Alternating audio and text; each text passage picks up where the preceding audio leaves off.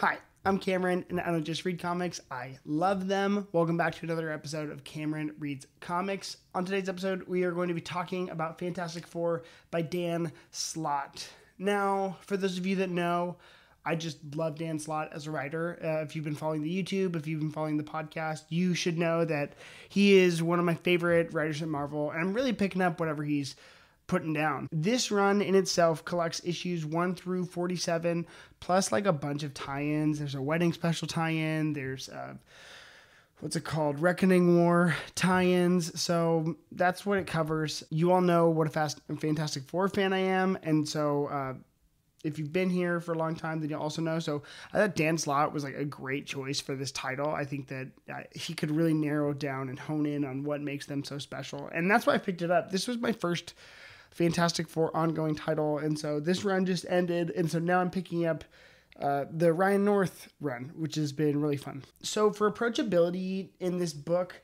I would highly recommend reading Marvel 2-in-1 by Chip Zdarsky, which is just a Fantastic Four or Human Torch, the Ben Grimm, The Thing, like solo adventures, because at the time in Marvel continuity, the Fantastic Four book had been canceled for a while, and so he had free reign. The original Marvel 2-in-1 title was Ben Grimm, The Thing, just partnering around with everyone in the Marvel Universe. So they just took that name and made it Ben and Johnny's book, which was a really, really, really solid series. So I read that, and then I read this because that series ended when the Fantastic Four came back out, which was in this series. So yeah, if you want to read it, it's collected now in a hardcover as Fantastic Four: Fate of the Four. So if you want to read that, it's there. Now, this is, like I said, a 47 issue, probably over a 50 issue run of the Fantastic Four. So there's like a lot of stuff there. So for story, I'm just going to break it down into like major arcs. The first is the return of the Fantastic Four. So the entire idea of that Chip Zdarsky story is that we don't know where Sue Storm and Reed Richards are with their children. It's just Johnny and Ben. And so the first issue of this series is Johnny and Ben trying to figure out, what are we going to do without these guys? The first issue is the return of them. I'm confusing my series right now. The return of the Fantastic Four. So Sue, Reed, the kids all come back to New York after creating a ton of universes and exploring outer space. And I think that's great, because that's who the Fantastic Four are. They are a very similar version of Marvel's Challengers of the Unknown, or DC's Challengers of the Unknown. They're a team of astronauts, going out and exploring new things. That's kind of like the foundation and the crux of who they are, and even how they became who they are. They went on a journey, to explore outer space, and they were hit by these gamma rays, cosmic radiation, and that's obviously how they became who they are. So it's going back to their origin in a way. Next arc in the story, once they were returned, which was awesome, was one of my favorite arcs, which is like, how come this didn't happen sooner? Which is the wedding of Ben Grimm to Alicia Masters, his longtime love interest, the blind sculpture maker. He finally marries her. The wedding issue is one of my favorite single comic book events of all time. Reed gives a great gift to Ben, which is, it kind of subverted a trope that we see often in comic book weddings, where it's, oh, here's the wedding issue, and then the wedding gets interrupted, and then they never do it. Something else comes up. So to see this wedding issue be an actual wedding, Reed's gift to Ben, I'll spoil it, is he stops time and like in this weird bubble. And so like they, at the middle of their ceremony, before they say the I do's, they have 1 minute or like one moment where Reed stops time. He says, no, we're not going to go save the world right now from Dr. Doom. We're going to send you off and like let you have your moment, which was like so beautiful and perfect. And I'm like, thank you, Reed. Next arc was Point of Origin, which is, and I might be skipping over a couple arcs because again, it's a big dense run. The honeymoon issues of Ben's wedding too were really good with the Immortal Hulk. Next one is Point of Origin. This arc I didn't like absolutely love. This was when Reed tries to take the team out to where they went on their first adventure. So they literally try and go back to the place where they were trying to go in their first adventure, but then they got hit by cosmic rays, became the Fantastic Four. So they end up on this planet called Spire, and you find out that their cosmic radiation, like them being affected, was part of a plan the entire time. I wasn't a huge fan of this decision. They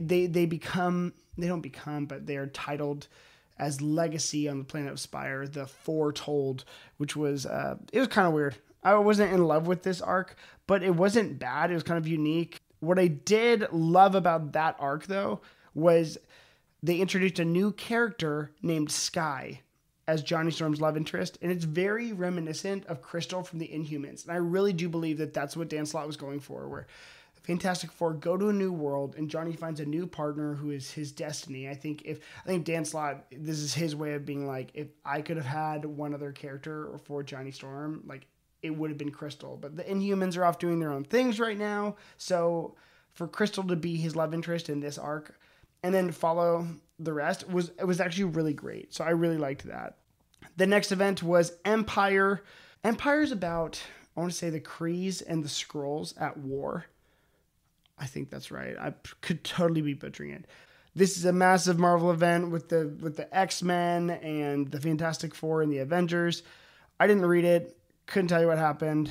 This arc, like, I just read the tie-ins, which is just kind of weird, but whatever. I tried to pick up the first issue, and I just wasn't in love with that event. The arc welcomes the kids of Ben and Alicia Grimm, who are Joe Venn and Nicola. So obviously Ben can't have his own children, and, with Alicia. So pretty much, they get two kids, two really key players, those two kids, to protect them from this war, and then they take them in as their own. Joven and Nicola, very sweet little family dynamic.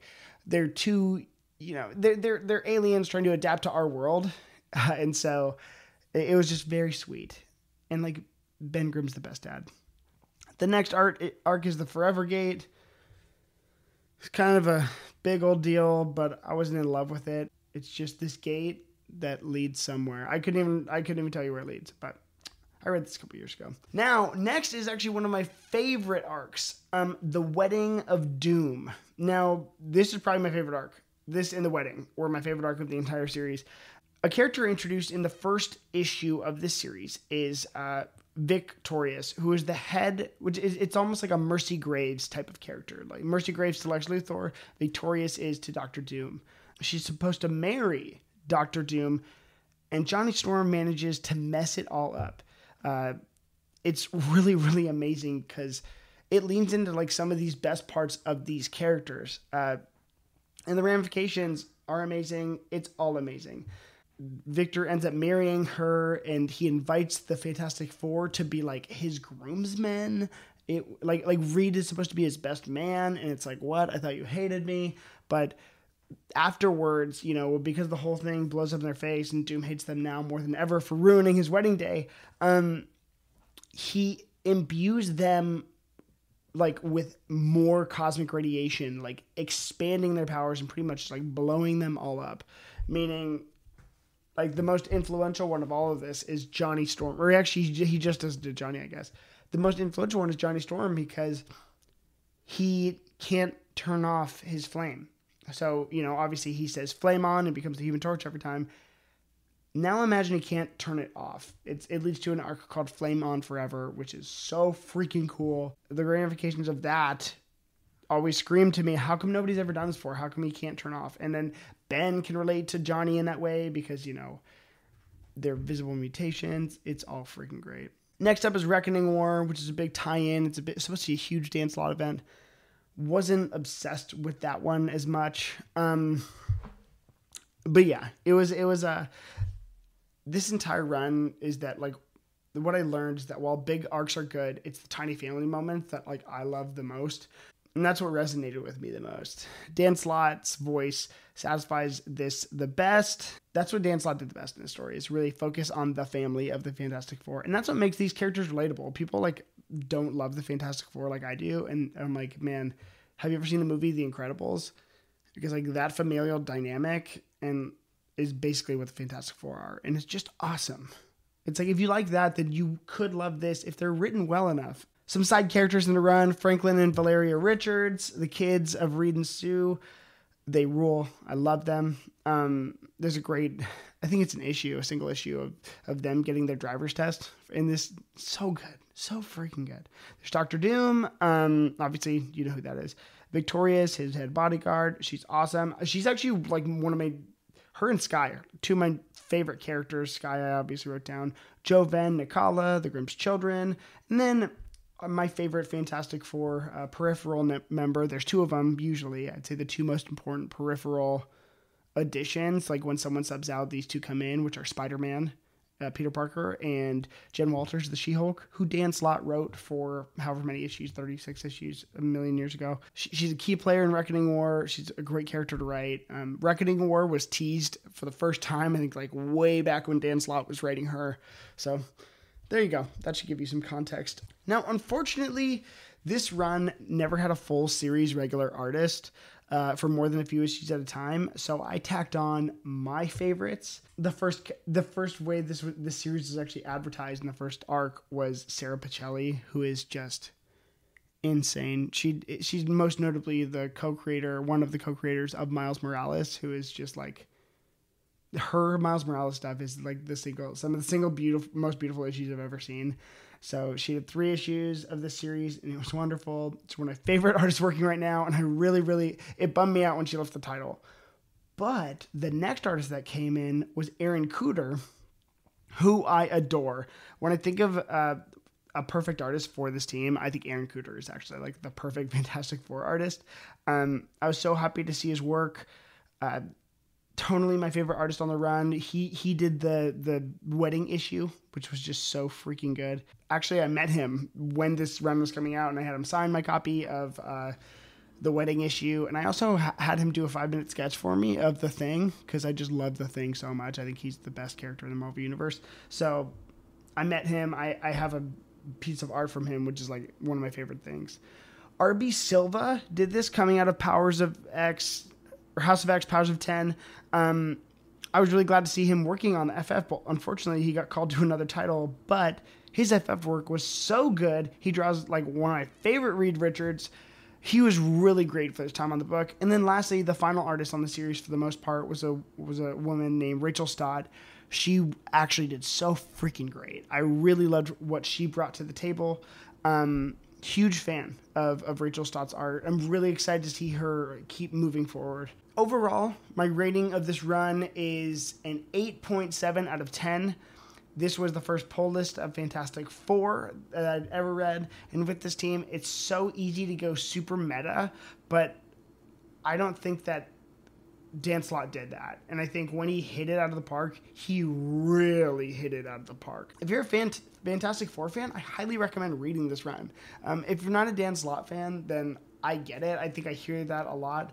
I don't personally understand. Like, I'm a huge Dan Slott guy, so look no further than me. But for the most part, I really like his art. I was bummed when I found out that he was leaving the title, because I wanted him to do a 10-year run on these guys, like he did with Peter Parker and Spider-Man. But Ryan North's arc has been so good. I actually was like so freaking excited, because I love Squirrel Girl so much, and so Ryan North leaving or going on the title, and I'm like, oh man, I want to see really what you have in store for these characters. So tell me if you read this run. Tell me if you want to read this run. Make sure to comment, like, subscribe, clobber those like and subscribe buttons. I'm Cameron. I don't just read comics. I love them. See you next time.